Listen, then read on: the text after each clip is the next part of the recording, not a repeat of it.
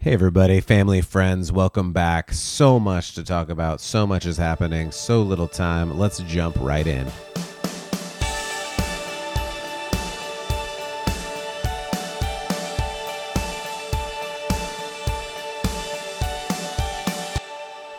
All right, everybody, welcome back to Church Public. I'm glad that you joined us today. Hopefully your week is going okay. There's a lot going on in the world right now. The Democratic National Convention, the Republican National Convention, everybody running for president, and we are just trying to make sense of it all. What is going on in this world? What is going on in the church right now? We are just trying to figure it out, trying to figure out what to do, trying to figure out how to live. Today, I want to talk about something that is more controversial, maybe. We're just going to jump right in, and I'll just go ahead and give a spoiler alert. I am pro-life. This one is probably going to get me in trouble, but this is how I view God. This is how I believe we are supposed to act. Every life is precious. God says in Jeremiah, He knew you in the womb before you were born. He planned things for your life. He set aside a hope and a future for you even before you were born. That tells me that God knew things ahead of time and that you had a place in life even before you were born. I think that's important to point out. Paul says in Ephesians, God created good works in advance for you to do. In advance, that means like before you were born. Shortly after Jesus was conceived, he met his cousin John, who was also in the womb. We hear in Luke 1:41 that when the two mothers met, the baby in Elizabeth's womb was filled with the Spirit and jumped. And then Elizabeth was also filled with the Spirit. There were things happening to the babies, baby Jesus and baby John, in their mother's wombs before they were born. There's clearly something going on here. I don't think it is a mistake that Luke points out Jesus, before he was born, had reactions. John, before he was born, had reactions. Jeremiah reminds us that you were planned before you were born in your mother's womb.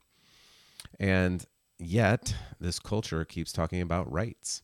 This culture talks about a woman's right to choose. This culture talks about reproductive rights. But we get lost in who has more rights. Do you have more rights, or does a woman have more rights, or does a baby have more rights, and which right trumps other rights, and who decides which right is the best right? But what about responsibilities?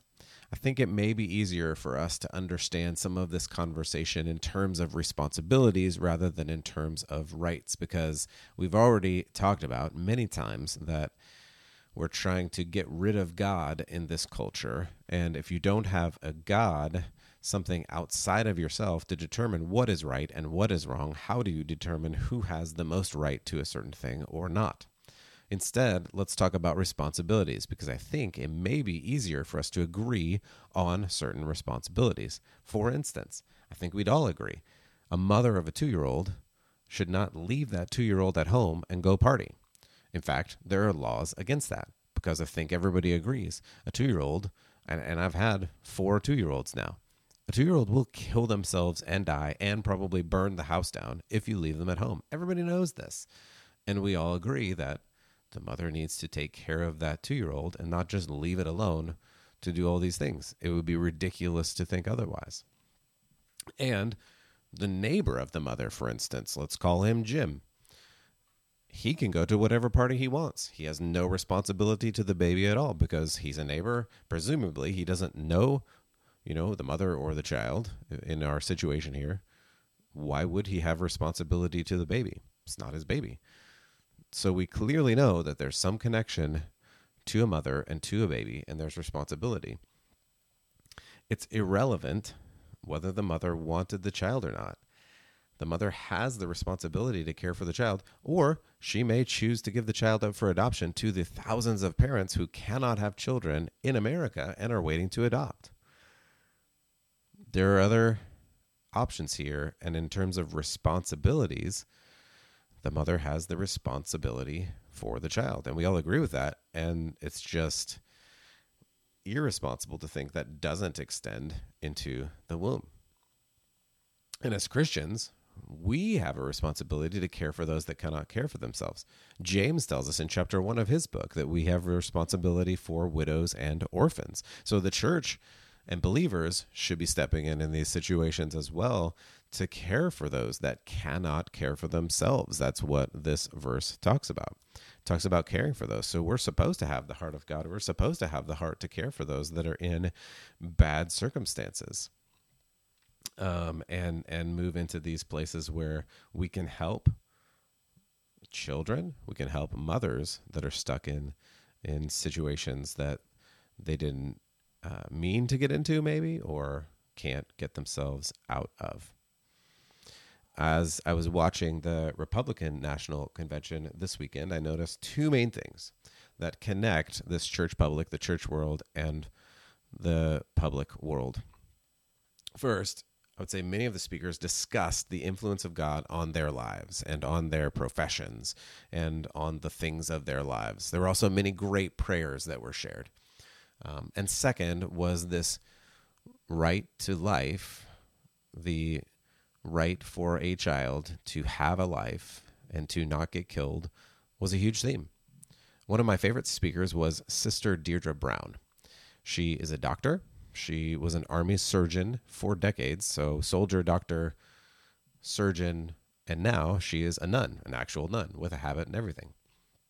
So as a doctor, as a soldier, as a nun, in the service of God, she said, as a physician, I can say, this is a quote from her, as a physician, I can say unequivocally, life begins at conception.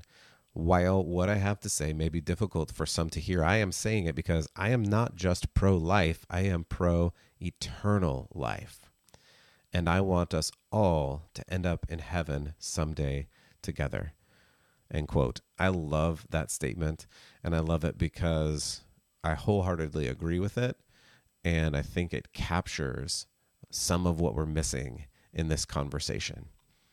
We should be pro-life as followers of Jesus because every life matters. Every life was planned by God in advance and deserves the chance to be part of this world and this community.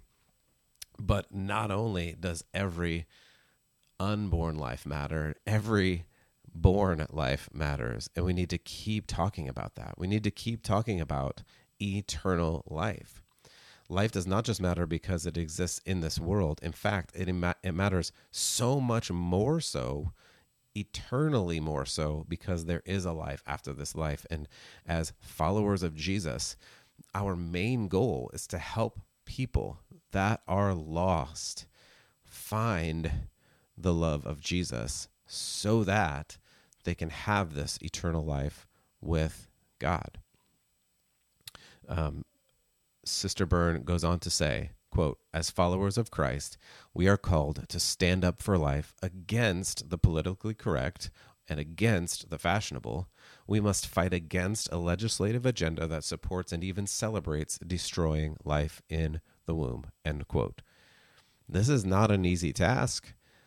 Again, I probably will get hate mail for this, but that's fine because we have to, as believers, start saying the hard things. Over and over and over, Jesus, Paul, other apostles and writers said, this world is not going to love you. They are not going to agree with you. They are going to hate you. They are going to persecute you. As a church, I think we've had a fairly easy, wonderful run of several decades, maybe even longer, with not a lot of persecution in America. That time is slowing down. That time is ending. It may even be over. We are in a post-Christian world. We've been talking about that in the podcasts over the past several weeks. You can go back and listen. But as a church, we have to stand up regardless of the consequences, personally or corporately. And we have to say the true things. We have to remind ourselves, we have to remind others that every life is really important from the beginning of conception, because life is given to us by God, and we need to live it. And the goal of our life, as Jesus has told us, is to love God. And the goal of our life, as Jesus has told us, is to love one another and show that love so that, as Jesus commanded us, we can go and make disciples, telling people about the good news that this life, as broken and hurtful as it is not the end. And one day we will go to a place with God where there is no more tears, there are no more suffering, there is no more injustice, and it will be resolved in that place. And in the meantime, our job as followers of God is to help people understand that he gives us what we need in this place. He gives us the fruit of the Spirit. He gives us love and joy and peace. He gives us all we need to follow him and to tell others about him. It doesn't matter if you like the presidential candidates personally. I guess that's a controversial statement too. But we're not electing a savior. What we're electing is someone to protect those who cannot protect themselves. You need to make a decision on the issues. Killing those that cannot defend themselves is an incredibly terrible act that a follower of Jesus cannot agree with morally. And regardless of what you think personally, there is one candidate that has been more pro-life than probably any other president in recent history. And there's another candidate that openly argues for full-term abortion up until and maybe even after the point of conception. In the Republican National Convention, you also had Abby Johnson, an ex-employee of Planned Parenthood, who for many years worked with the organization in a high level. And she left the organization to raise awareness of what an abortion really is and what it does. You can go online and watch her message if you want. I will warn you, it is graphic. It is hard to listen to, but it paints the actual picture of what it looks like to take the life of an unborn child. I believe God has planned and made every life special. In California, there are an average of 364 abortions per day. This is around 1 in 4 pregnancies. This is not the safe, legal, rare service the Democrats marketed. The Democrat Party platform states every woman should have access to quality reproductive health care services, including safe and legal abortion. And there's been a lot of talk about standing up for those that cannot stand up for themselves. And I cannot think of a group that has less voice than the unborn. At the convention, Cissy Graham Lynch, the granddaughter of Billy Graham, spoke about this as well. She said, Democrats tried to make faith organizations pay for abortion-inducing drugs. She's referring to a policy that Joe Biden wants to bring back. Joe Biden stated he will restore a previous policy, if elected, that mandates the organizations, including the Little Sisters of the Poor, again, more sisters, more nuns, have to give contraception to those that want it, which is morally opposed to their beliefs. They believe any form of contraception is immoral because it stops the will of God. Again, you can argue about that, but my point is that we have government leaders who are trying to enforce, mandate, make religious institutions cancel life. We need to be careful with this. We have a First Amendment that is supposed to protect religious freedom, and many of these religious freedoms are going out the window. Some more quietly, some more loudly. But if we want to keep these religious freedoms, we need to take steps to keep these religious freedoms. Cissy Graham Lynch went on to say, quote, "We know the first line of the First Amendment protects our freedom of religion, but what we often forget, the actual words are free exercise of religion. That means living out our faith in our daily lives, our schools, at our jobs, and yes, even in the public square. Our founders did not envision a quiet, hidden faith. They fought to ensure that voices of faith were always welcomed, not silenced, not bullied. End quote. I love that, and I could not say that even better, so I wanted to quote it. Free exercise of religion. Free exercise of religion. That means we can live out our faith, and we've been relegated to only having faith in the church. We are not allowed to have faith in schools. That was removed. We are not allowed to have faith at work. That is not allowed. We are not allowed to have faith even outside in some places. And lately, through this pandemic, we've been not allowed in California to have faith in our church. It's been shut down. The faith that we have is not just a faith for an hour on Sunday.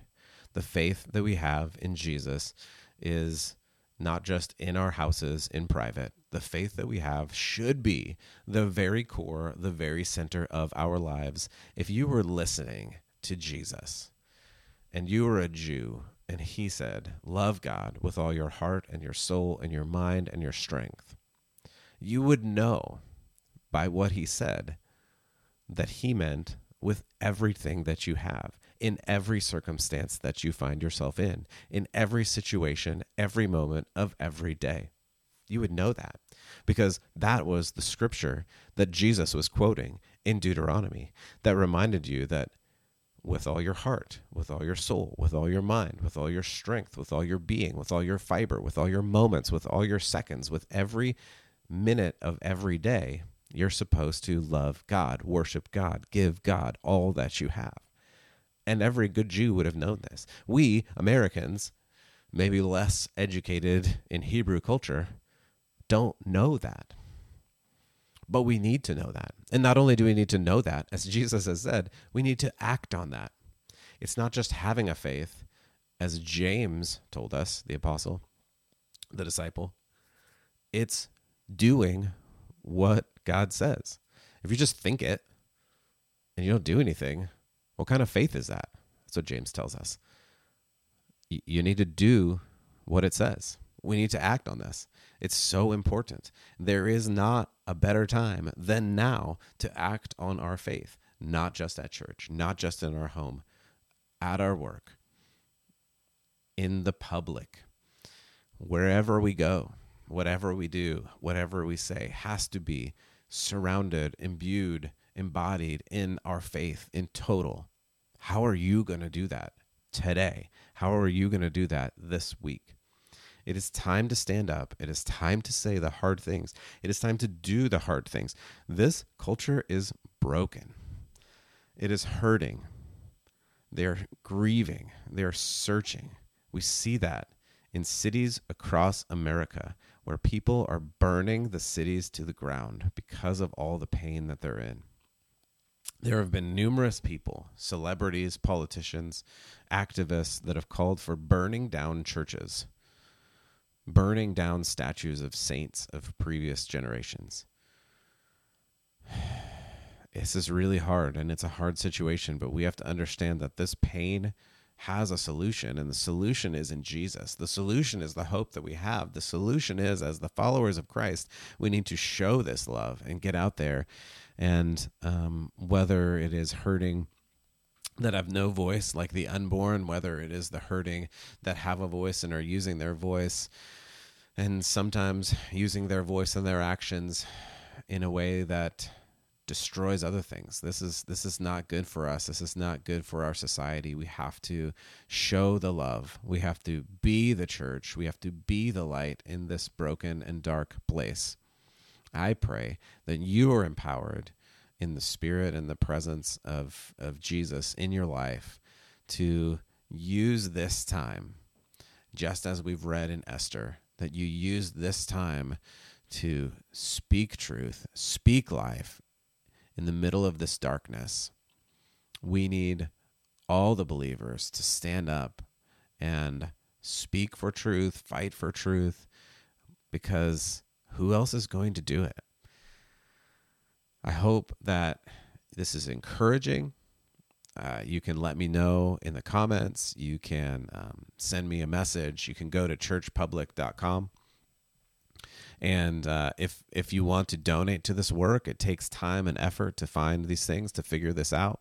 You can go to churchpublic.com, and there are some options there to support me and to support this work. I really appreciate it. I appreciate it if you subscribe to the podcast. I appreciate it if you rate it. And I just really want to encourage you. This is a service that at the moment I'm doing for free because this is something that I think our world needs. And I think our world needs more voices like you to stand up and speak out, speak for truth, speak in love in the way of Jesus. So God bless and keep the faith.